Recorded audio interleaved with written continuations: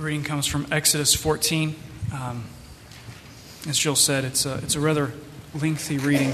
If you want to follow along, we're going to be reading verses 1 through 22. If you would like to bow and visualize this amazing event in our history. Listen carefully. This is the word of the Lord. Then the Lord said to Moses, "Tell the people of Israel to turn back and encamp in front of Pi-hahiroth, between Migdol and the sea, in front of Baal-zephon. You shall encamp facing it by the sea. For Pharaoh will say of the people of Israel, they are wandering in the land. The wilderness has shut them in. And I will harden Pharaoh's heart, and he will pursue them. And I will get glory over Pharaoh and all his host. And the Egyptians shall know that I am the Lord." And they did so. When the king of Egypt was told that the people had fled, the mind of Pharaoh and his servants was changed toward the people. And they said, "What is this we have done, that we have let Israel go from serving us?" So he made ready his chariot and took his army with him, and took 600 chosen chariots and all the other chariots of Egypt, with officers over all of them. And the Lord hardened the heart of Pharaoh, king of Egypt. And he pursued the people of Israel, while the people of Israel were going out defiantly. The Egyptians pursued them, all Pharaoh's horses and chariots and his horsemen and his army, and overtook them and camped at the sea by Pi-hahiroth, in front of Baal-zephon. When Pharaoh drew near, and the people of Israel lifted up their eyes, and behold, the Egyptians were marching after them, and they feared greatly. And the people of Israel cried out to their Lord. They said to Moses, "Is it because there are no graves in Egypt that you have taken us to die in the wilderness? What have you done to us, bringing us out to Egypt? Is not this what we said to you in Egypt? Leave us alone, that we may serve the Egyptians? For it would have been better for us to serve the Egyptians than to die in the wilderness." And Moses said to the people, "Fear not, stand firm, and see the salvation of the Lord, which he will work for you today. For the Egyptians whom you see today, you shall never see again. The Lord will fight for you, and you have only to be silent." The Lord said to Moses, "Why do you cry to me? Tell the people of Israel to go forward. Lift up your staff and stretch out your hand over the sea and divide it, that the people of Israel may go through the sea on dry ground.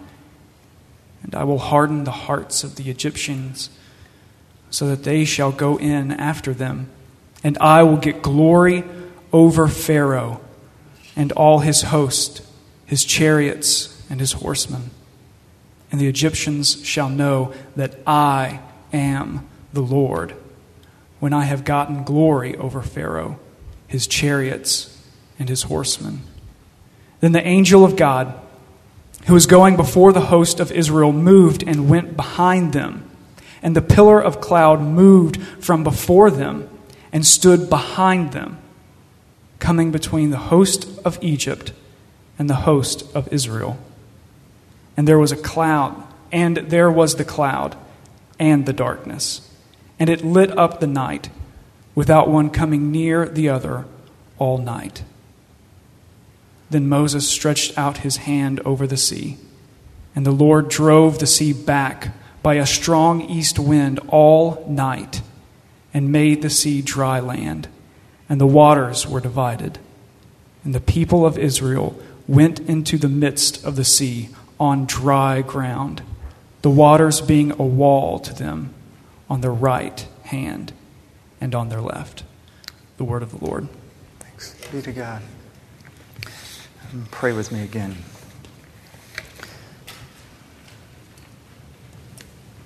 Lord, we want to hear from you. So we ask that through your Spirit that you would speak. thank you for your words of salvation. I ask that my words would fall to the ground and blow away and not be remembered anymore. But Lord, let your words remain. And may they change us. And I pray this in the strong name of Jesus. Amen.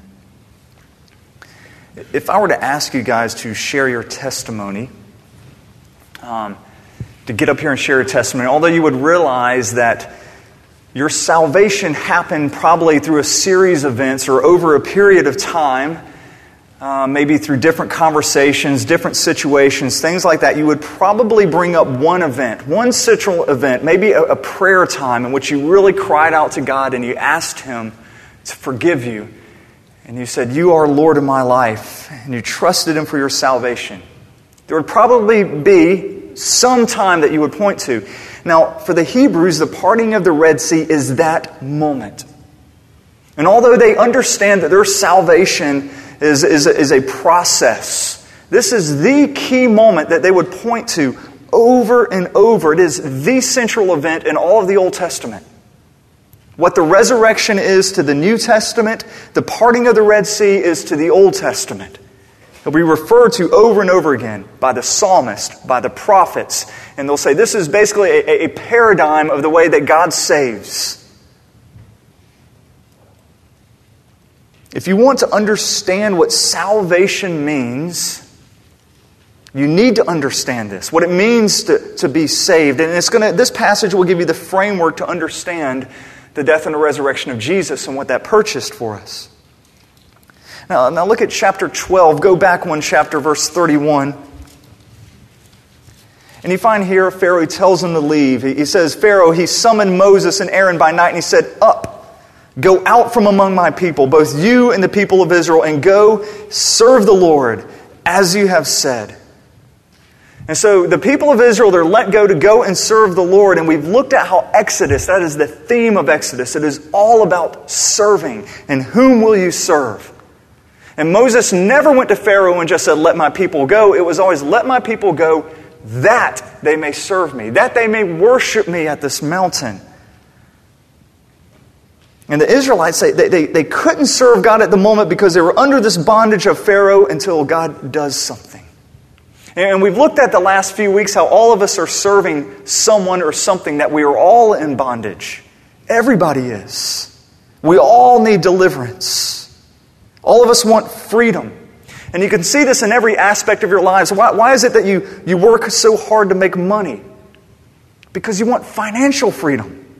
You want to be able to do what whatever you want to do and be able to afford it. You don't want to have to think, "Can I afford this or not?" Why do you want to be the boss in a company instead of just an employee? Is because you want freedom. You want to do things the way you want to do them. You want to set your own vacation schedule. You want to do all these things. You want to be the person in control. It even filters down to things like, why do you wear makeup? Or why do you spend so much time looking in the mirror and putting on nice clothes? Freedom. Because you know you are judged by your appearance. And you're bound by that judgment. And it's something that you want to be freed from. You don't want people pulling you down because of the way that you look. And we're all after freedom. But the fact that we can ever truly be free is a myth. It can't ever be a reality. Because we're always going to serve someone or something. If you look at the Hebrews at this point, when they get right up to the edge of the Red Sea, you can actually argue that for the first time in their life, they are free. For the first time. They are no longer under the bondage of Pharaoh. Yet they haven't made it to Sinai, where they've made a covenant with God. So they're not serving God, and they're no longer serving Pharaoh. You can argue that this is the first time in their life that they're actually truly free. They could do what they want. And if you look at it, it's not really a great place to be. They just want to get out of it. Left to ourselves, we will perish. And if your goal in life is to do what you want to do, whenever you want to do it, however you want to do it, realize that still is not freedom. You are still actually a slave. And you're a slave to your own selfishness. Your selfishness is this master of you. You can't get outside of yourself. And for instance, I was thinking about this today. How many of y'all have an iPod? not a trick question, about all of you. That is music freedom. That's what that is. Nobody can tell you what you have to listen to. You know, if you have satellite TV, you probably have 400-something stations. TV freedom. Nobody can tell you what you have to watch at any moment. Watch whatever you want to watch. Nobody's going to tell me what I have to listen to. Nobody's going to tell me what I have to watch. I mentioned a few weeks ago I went to the grocery store to count cereal, and I think it was 203 boxes, different types of cereal. You have cereal freedom, breakfast freedom. Nobody's going to tell you what you have to eat. I went to Walmart this morning to try to find some more examples, and I was going to count shampoo. And so I'm going to Walmart, and before I got to shampoo, I got to deodorant. And I thought, well, you know, I'll count deodorant. Guess. I stopped at 300. 300 different types of deodorant. It was amazing. It was only half an aisle. Shampoo was an aisle and a half. And so I didn't do that. I got overwhelmed. There was like over 300 types of shampoo. You have got deodorant freedom. If somebody says, you have to have a gel, deodorant that smells like an ocean breeze, you can say, no, I want a dry roll-on, that smells like sporty ice or something like that. None of the names make sense. But you have got deodorant freedom. And I remember after that, I actually had to get some deodorant. And I said, okay, I need to buy something. And I froze. I was like, oh my gosh, there's 300 choices. And Old Spice Original is what I got. And just because it was in front of me. And I grabbed it. That's not freedom. When you become so self-absorbed, when there's no outside influences that make you do something or get your attention, and you are your own person, always making your own decisions, always doing what you want, when you want, there is a biblical word for that, and it is hell. It is hell. When you become so self-centered, Martin Luther called it the curvature of your soul.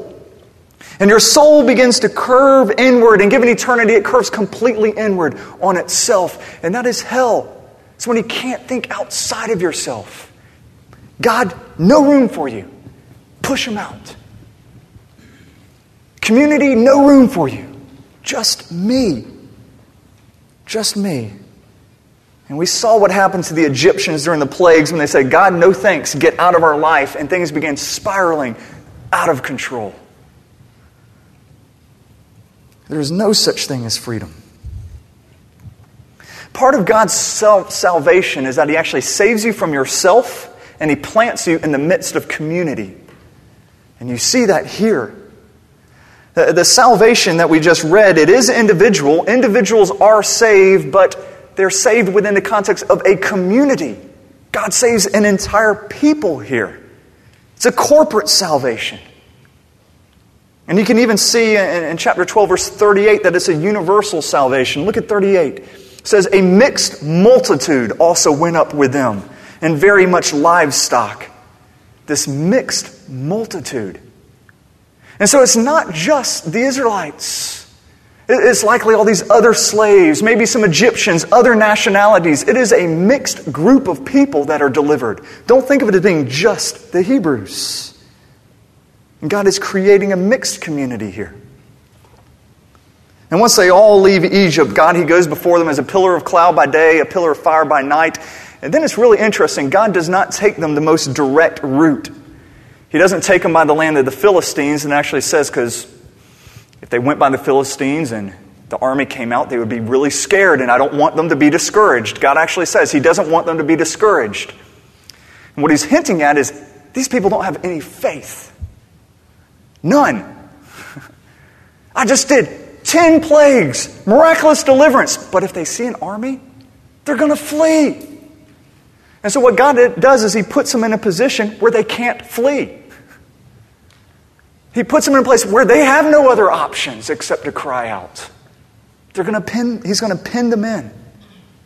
And He's going to draw Pharaoh out. And Pharaoh comes with all of his armies. You'll find the word chariots over and over and over. And what the author is doing, he's picking out that is the premier weapon of war. So here you have the mightiest power on earth coming with their biggest weapons. See these little refugees pinned in. And when the people of Israel see the Egyptians coming and they have no place to run, they panic. And look at chapter 14, verse 12. It says, Is not this what we said to you in Egypt? Leave us alone, that we may serve the Egyptians. For it would have been better for us to serve the Egyptians than to die in the wilderness. Now, if this wasn't so sad, this would actually be humorous. Because these people are delirious at this moment. They never said that. They never once said that to Moses. No, actually, they trusted in Moses. In chapter 4, it says that when Moses told them what God was going to do, it says they believed Moses and they worshiped the Lord. And so they're delirious in their thinking that, no, we asked you not to deliver us. Oh, we wanted to serve the Egyptians. And they're also delirious in thinking there's only two options before them. It's either slavery, death. Those are our two options, slavery or death. And you have to think, why in the world would they think that? God had just sent the destroyer, cut through Egypt's defenses like a hot knife through butter, killed all the firstborn. So once again, here comes Egypt and all their army and all their might. You would have thought, at least, maybe, they could have prayed for another plague, destroyer come. But these are people with no faith at this moment. They're delirious. God's not even in the picture at this point. And so although they're free from Pharaoh, you see that they are still slaves to their own fear. And at this point, Moses, he rebukes them. Then he gives them a word of comfort. Chapter 14, verse 13. I love this. He doesn't just hammer them. He says, fear not, stand firm. See the salvation of the Lord, which He will work for you today. He realizes they're kind of like an abused girlfriend who's going to keep going. They want to go back. They always picture life was better than really being free. And so He doesn't just hammer them and just rebuke them. He says, you know what? Stand firm. Be still. See God's salvation here. There is no 7 steps I'm going to give you at this moment to saving yourself. I'm not going to give you more law. There is nothing you could do. See God work salvation. Now, there is a temptation that I found when studying through this chapter to really try hard to find a personal application. You really want to apply this. How does this affect my work? And how this is how this does affect my life at home or my relationship with my neighbors. And you really want to try to find that personal application. And I want to warn you against that because I think you'll miss the point. The point is not if you're going through oppression at work or an annoying neighbor, you pray that God would give a little personal exodus. He would deliver you, maybe plague come down, something like that. You don't pray that. This story is about what God has done. What God has done to redeem you. What God has done to save you. You have done nothing, like we just read in those canons. Nothing to merit this. As a matter of fact, when God gives the reasons behind saving these people, He never says, oh, because you were crying out to me, because of all... No, He says, I remembered my covenant with Abraham. I remembered my covenant with Abraham, and I saved you. And if you look back to Abraham, why did God save Abraham? Came from a family of idolaters and a pagan culture. Because God said, I want to save Abraham. It's God's initiative. God saves us. That's what this is about. God is doing it all. And the parting of the Red Sea is to show you how great that salvation is. If there's any application whatsoever for us, it is this. It is worship. In light of such a great salvation, worship. Exodus 15. Go right there and that's worship. First song in the Bible. One of the oldest songs, if not the oldest song in the world. Delivered, and then we worship. Application, we begin next week when we find out how a community, once delivered, how they're supposed to live. The way that God chooses to save the Israelites here is so rich with symbolism. There's a reason everybody keeps going back to this moment. And there's a reason that God decided to save everybody this way instead of all the other ways He could have. It's because this event is a paradigm for our own salvation in which we have no faith initially. We bring nothing to the table. We want freedom, but all of our freedom does is just scare the daylights out of us. And then look at the imagery here. They walk through the sea. They're walking through the waters. And every commentary you read is going to say the imagery that's used here is that of a birth. Passing through the waters until they become a new creation, new life. This is also a picture of baptism that we use in the New Testament. And then like the very first acts of God in Genesis 1, we see that God, He separates the land from the water. God once again separates the darkness from the light. And what you're seeing is there's this recreation happening. He is creating something new. A community of God, a redeemed community of God. And the goal of all of this is that the world may know and that we may worship. We may worship. And so we can sing songs like Exodus 15. And they'll be rich to us. And we'll mean them. And so I hope when we read this text, whenever you come back to this moment, you think, how great is our salvation.